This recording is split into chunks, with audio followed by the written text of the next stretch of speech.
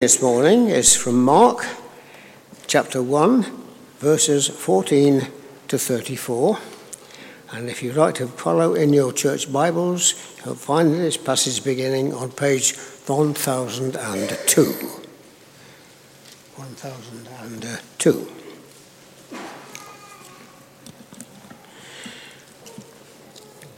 Right. After John was put in prison, Jesus went into Galilee, proclaiming the good news of God. "The time has come," he said. "The kingdom of God is near. Repent and believe the good news." As Jesus walked beside the Sea of Galilee, he saw Simon and his brother Andrew casting a net into the lake, for they were fishermen. "Come, follow me," he called, "and I will make you fishers of men." At once they left their nets and followed him. When he'd gone a little further, he saw James, son of Zebedee, and his brother John, in a boat preparing their nets. Immediately he called them, and they left their father Zebedee in the boat with the hired men and followed him. They went to Capernaum, and when the Sabbath came, Jesus went into the synagogue and began to teach. The people were amazed at his teaching, for he taught as one who had authority, not as the teachers of the law. Just then, a man in the synagogue who was possessed by an evil spirit cried out, "What do you want with us, Jesus of Nazareth? Have you come to destroy us? I know who you are, the Holy Man of God, the Holy One of God." "Be quiet," Jesus said sternly. "Come out of him." The evil spirit shook the man violently and came out of him with a shriek. All the people were so amazed that they asked each other, "What is this? A new teaching, and with authority. He even gives orders to evil spirits, and they obey him." The news about Jesus spread quickly over the whole area of Galilee. As soon as they left the synagogue, they went with James and John to the home of Simon and Andrew. Simon's mother-in-law was in bed with a fever, and they told Jesus about her. So Jesus went to her, took her hand, and helped her up. The fever left her, and she began to wait on them.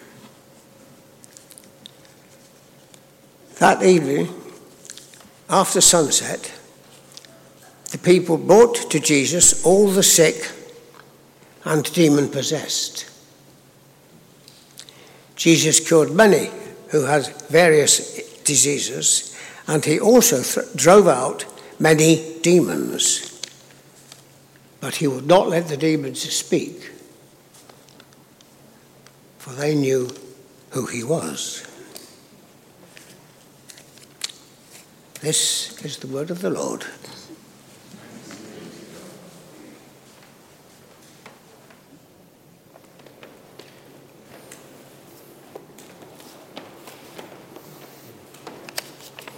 Let's pray together.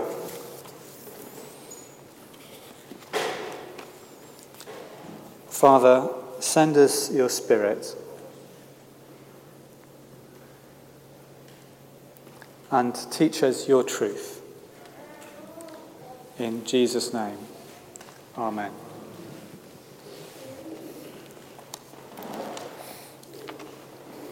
What should we do? That's the question this morning. What are we supposed to do as the people of God in Purley? Jesus came and proclaimed the kingdom of God is near, so believe the good news. And he died and rose again and ascended and taught his followers that he would return and that his return would herald the consummation of God's kingdom. And we have believed that message. So what should we do? What's the practical consequence of that for the way in which we live our life together as God's people? What does it mean to be the church of God, awaiting the return of Christ and the final heralding of God's kingdom in its fullness? I'm asking you. No, I really am, and I want you to think about it this morning. I'm going to give you a bit of background, and then you can start talking to each other and see what ideas you come up with. Let's just focus on what the kingdom of God means, because that's the core of all of this. The proclamation of Jesus was that the kingdom of God is near. We live in a kingdom, don't we? We live in the just about united kingdom of Great Britain and Northern Ireland. We don't have a king, we have a queen, does the same thing. So we have a monarch. And the point of a kingdom, is it not, is that the monarch has ultimate authority. In our kingdom these days, that's a sort of nominal thing. It's done in a sort of constitutional way only. But nevertheless, as has been quite prominent in the press recently, actually, it is the monarch who actually has the authority, even if they allow other people to enact that authority on their behalf. So within a kingdom, you would expect things to be the way the monarch wants them to be. If the monarch is the one who has the complete authority, then their way should be the way it really happens. They get what they want. You've probably noticed that's how it goes with kings and queens. They get what they want, on the whole. So if the kingdom of God is a reality, if God is the supreme authority, what should things look like? Well, they should look like the way God wants them to look like. Things should be the way that God intends. And we started off this morning by singing about how good God is. That the goodness of God is unchanging and never-ending and knows no limits. Might have not been those exact words, but that was my memory of it. That the goodness of God is unfailing and unchanging and knows no limits. And so life in the kingdom of God should be characterized primarily by goodness, by life, by abundance, by well-being, by blessedness. That's what we might expect. So what did Jesus do about that? Well, he proclaimed the kingdom of God is near. So God's rule, God's authority, he says, is becoming more apparent. It's coming closer to you. It's more obvious. It's more tangible. It's more visible. And then he demonstrated it. What did he do to demonstrate it? Someone was very troubled with a spirit, a bad spirit, and he cast that spirit out. And the person was restored. And then someone was ill. And Jesus healed her. And she was restored. So immediately we see Jesus demonstrating what it means to say God's kingdom is near. If God's kingdom is becoming more apparent, more real, then we should expect to see the world becoming more like the way God intends it to be, where there is not evil, there is not suffering, there is not hurt and destruction and decay, but rather there is life, and there is healing, and there is salvation. So Jesus does these things not just to prove that he's clever, or prove I am so too the Son of God. I'll prove it to you. I'll heal you. He's actually making God's kingdom a reality. He's allowing God's authority to be worked out in practice.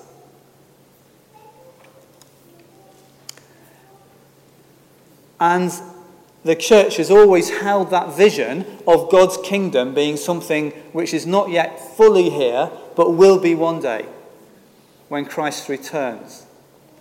And the vision of that kingdom is particularly found in the book of Revelation, which Sarah read for us. And I'll just refer back to that for a moment now, at the end of the book of Revelation. Here is the vision of what the world will be like when God's authority, God's rule, is made perfectly present, when there is nothing that inhibits it or impedes it in any way. There will be a river of life, a river that represents the source of growth and food and abundance. There are 12 trees, or there are trees on the sides of the river which bear fruit 12 times a year, every month. This is a tremendous vision of people having everything they need, of there being abundance, of there being plenty for everyone. And the leaves of the tree are for the healing of the nation. So not only is there everything that we need now, but the things that have gone wrong in the past will be set right. There will be healing of disease, healing of relationships, healing of brokenness. There will be intimacy between God and people. They will see his face, and his name will be on their foreheads. There will be no more night. No more darkness. What does darkness represent to you? Ignorance, evil, danger, harm. There will be no more darkness. So that's a tremendously rich vision of the kingdom of God as it will be in all its fullness.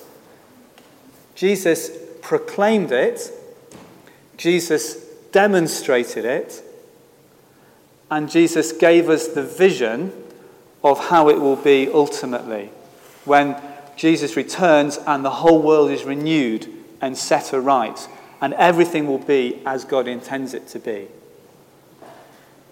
So, getting back to the question, what should we do in the meantime? As God's people who have believed that message and who are awaiting the fullness of God's kingdom and its completion, what should we do in the meantime whilst we are waiting? What is the purpose, the role of us as God's people? What part do we play in God's purposes? No, I'm asking you, I really am. So, now you've got to think about this now. So, have a little think or have a little talk. If you're a person who likes talking, talk to someone nearby.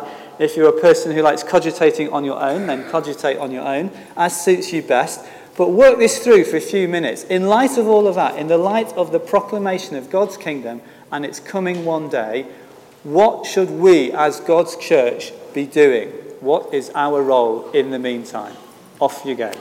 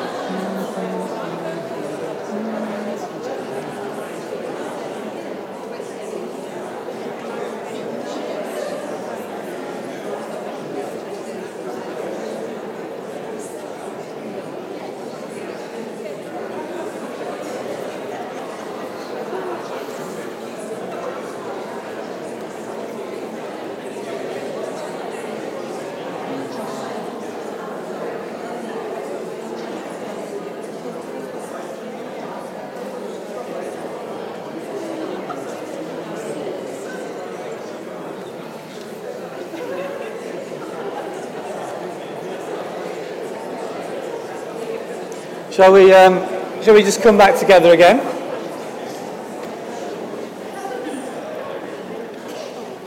Some people are having a whale of a time there. Quite a few people left. But anyway, right, shall we, let's see what we've got. I've asked you a question, so let's see what the answers are. So I'll just come round with my little, can I use this microphone, Nigel? Great. And I'll just take one or two, sort of from each block of seating, one or two people who feel like saying something. I'm going to start at the end up on the left-hand side. So just pop your hand up if you want to share any thoughts on what sort of answers you had. Anyone from around here? We've got Sue, okay. We thought we needed to try and live out our faith, and one of the ways we could do that is by showing kindness to people, which is in pretty short supply these days. Okay, great. So living out our faith by showing kindness to people. Well done. And we've got one more here. Where Jesus was modelling healing and casting out demons and things, and scarily, maybe we should be doing that as well. Okay, so we should follow in Jesus' footsteps by healing and casting out demons. Thank you. Right, now I'll come down to this next block. Anyone around here? Anyone want to offer a sort of thought? Yes? Okay. To talk to people about our faith, but not as it's anything peculiar, but just talk about it as it's part of your life. I just find I open my mouth and it's part of, if I've been shopping, you'd say, oh, I've got so-and-so. It's part of my life, and I just talk to people in that way. Great, okay. So to talk to people about our faith, that's a good one, okay. Right, moving along, who's next? Chris, yeah? Well, Jesus said he came to preach the kingdom of God, and that's what we ought to be doing. And at the very end on the cross, he said that I've said the words that I came to say. Yeah. So it's just been said that we should talk about our lives as if it's just normal, and of course within our group that is perhaps true. But actually Christianity is not normal, it's quite extraordinary. Yeah. And it's that extraordinary aspect of it that we should be speaking about. Okay, so to preach the kingdom of God in all its extraordinariness to people who are not already aware of it. Yeah, okay, I'm going to carry on moving around. Very keen, very nice. I'm getting over there. I'm coming your way. Right, who's from this block? Someone from this block? Oh, yeah, I'll come round. Right, so we've got the last couple of comments now. What else have we got? I suppose just to herald the coming of the kingdom, to really go out and tell people about, the coming of the king, yeah, okay. And what he's bringing in his kingdom. To herald the coming of the kingdom. Tell people what the Lord is doing, what he's bringing. And well, to me, all I have to do is to prepare my heart. If somebody is come to you, to your house, you will sweep your house, you will prepare, you will be ready to welcome him. So if we prepare our hearts and be ready to receive Jesus. Great. So to prepare our hearts to be ready to receive Jesus, just as we would prepare our homes if we were receiving a guest. Thank you. Well, there's great answers there. And there's no doubt there's more that we've not had chance to go all the way round. I'm going to introduce to you now that you've done your own thinking, one particular answer to the question that comes from the great thinkers of the Anglican Church. So the Anglican Communion, which is the sort of umbrella organisation of all the different Anglican churches in the world, have developed their own statement of what they think is the mission of the church, to use that term. I've avoided using it up till now, I hope you've noticed. We're talking about what we should be doing, what's our role in God's purposes, and one word we can use for that is our mission. And one answer to the question says that there are 5 different elements to it. There are 5 marks of joining in Jesus' mission and therefore being part of the mission of the church. So I don't know if you remember Blankety Blank, but if you do, then this is a sort of, I thought we might try and play Blankety Blank, but I couldn't work out a way to do it. So, but you can sort of play for your own blanks, as it were. So if we can we've got the slide up on the screen. I hope it's legible. I'll read it to you anyway. It's a bit small, isn't it? It says the 5 marks of mission. So here we go. Mark number 1 is proclaim the good news of the kingdom. Right? 10 blanks if you got that one. 10 points. So we need to tell people, don't we? Several of us have mentioned this already. To be believers in the coming kingdom, we need to do exactly what Jesus did and proclaim it. Tell others. People need to know that God is king, that God's kingdom is coming, and that he is good, that that's a good thing to look forward to. It's a good thing to be ready for. It's a good thing to be part of right now. Okay? Mark number 2 is to teach, baptize, and nurture new believers. Okay. So if we tell people and they believe and respond, it doesn't stop there, does it? We need to grow in our faith. We need to understand things more. We need to be looked after and enabled to be part of the church. So we need to look out for one another by teaching and nurturing one another. Is Alex still here, or has he gone out? Has he gone out? He's gone out. He's coming out. I just thought it'd be nice to have a drum roll for these, but trying to make it more exciting. You can do your own drum roll. Right, mark number 3 is, wait for it, respond to human need in loving service. Now, several of you were saying this. It kind of stands to reason. If we're saying God is good and God is going to heal and restore and make new, it makes sense that we should demonstrate our belief in that by doing what we can, by offering a foretaste of it. We can never do the same as what God does, but it makes sense that if we believe in that, to offer what we can, to show people God's love and God's care, simply by offering them our service, by loving them in the same way that God loves us. Okay, those are the easy 3. Now there are 2 more that are a bit tricky, no one's mentioned yet, and you might have been thinking of these and not had a chance to say. So if you do, you get double points for these 2. Woo! Okay, what do points make? Prizes. No, sorry, I haven't got any prizes though. I didn't bring anything with me, but you can come and see me afterwards and I'll give you a pat on the back. If you got either of these 2, right? Okay, so mark number 4 is, here it comes, seek to transform unjust structures of society, challenge violence of every kind, and pursue peace and reconciliation. Now, the idea behind this one is that it kind of follows on from the previous one. It doesn't make sense to carry on meeting people's needs, for example, by feeding the hungry, if there are structures in society, if there are situations which keep people in that situation of hunger. So as well as helping people with their needs, we also need to work for a more fair society where people don't have those needs. Now, this is more challenging because sometimes it can appear a bit political. Mother Teresa said, when I feed the hungry, they call me a saint. When I ask why people are hungry, they call me a communist. So it's challenging for us to know where the boundaries of our responsibility lie. But it makes sense that if we're going to meet people's needs, we also at some point should ask the question, why are people needy? And if that's because of structural injustice, or because of violence, or because of discord, then as part of our proclamation of God's kingdom, which is a kingdom of peace and of justice, it makes sense for us to work towards that and to seek to demonstrate in our own corporate life justice and peace and well-being. And finally, number 5, big drum roll now, is to strive to safeguard the integrity of creation and sustain and renew the life of the earth.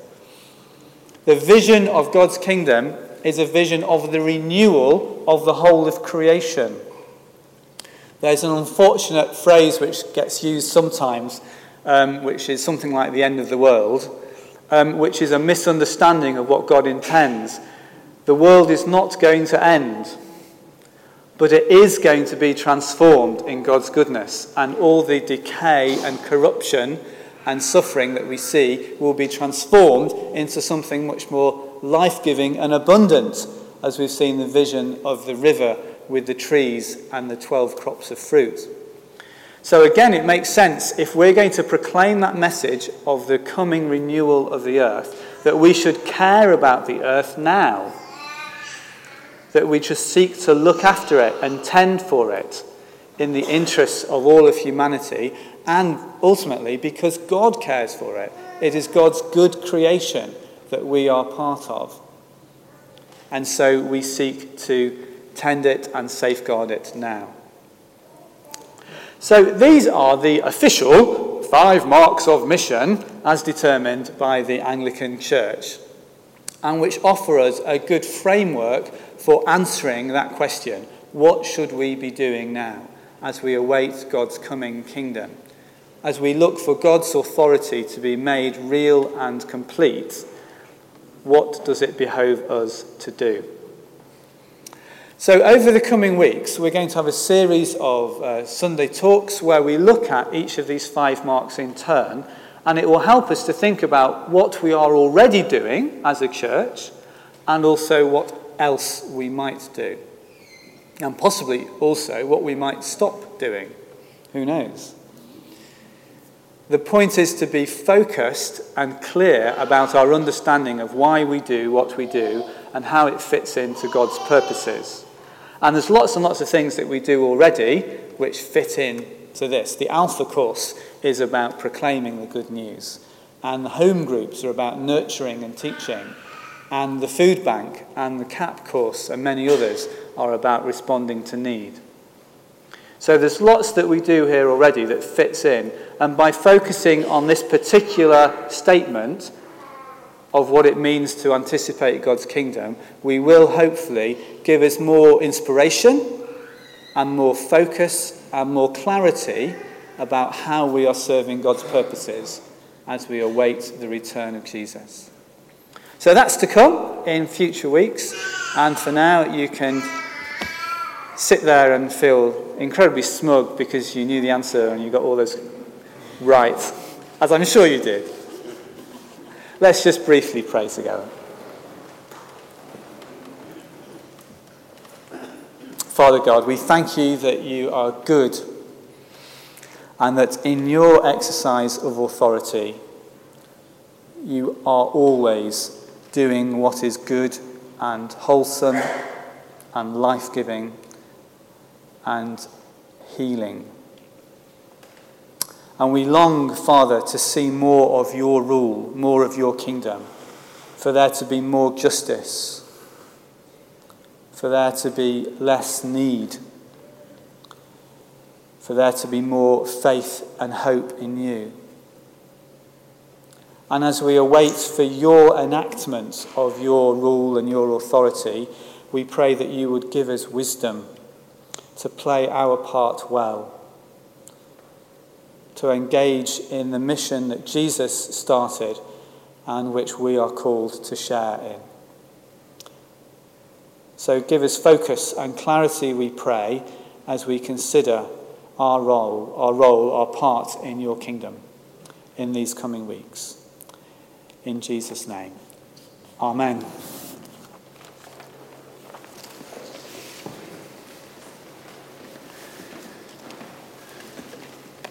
Thank you, Simon, for that excellent start to our series, thinking about the marks of mission.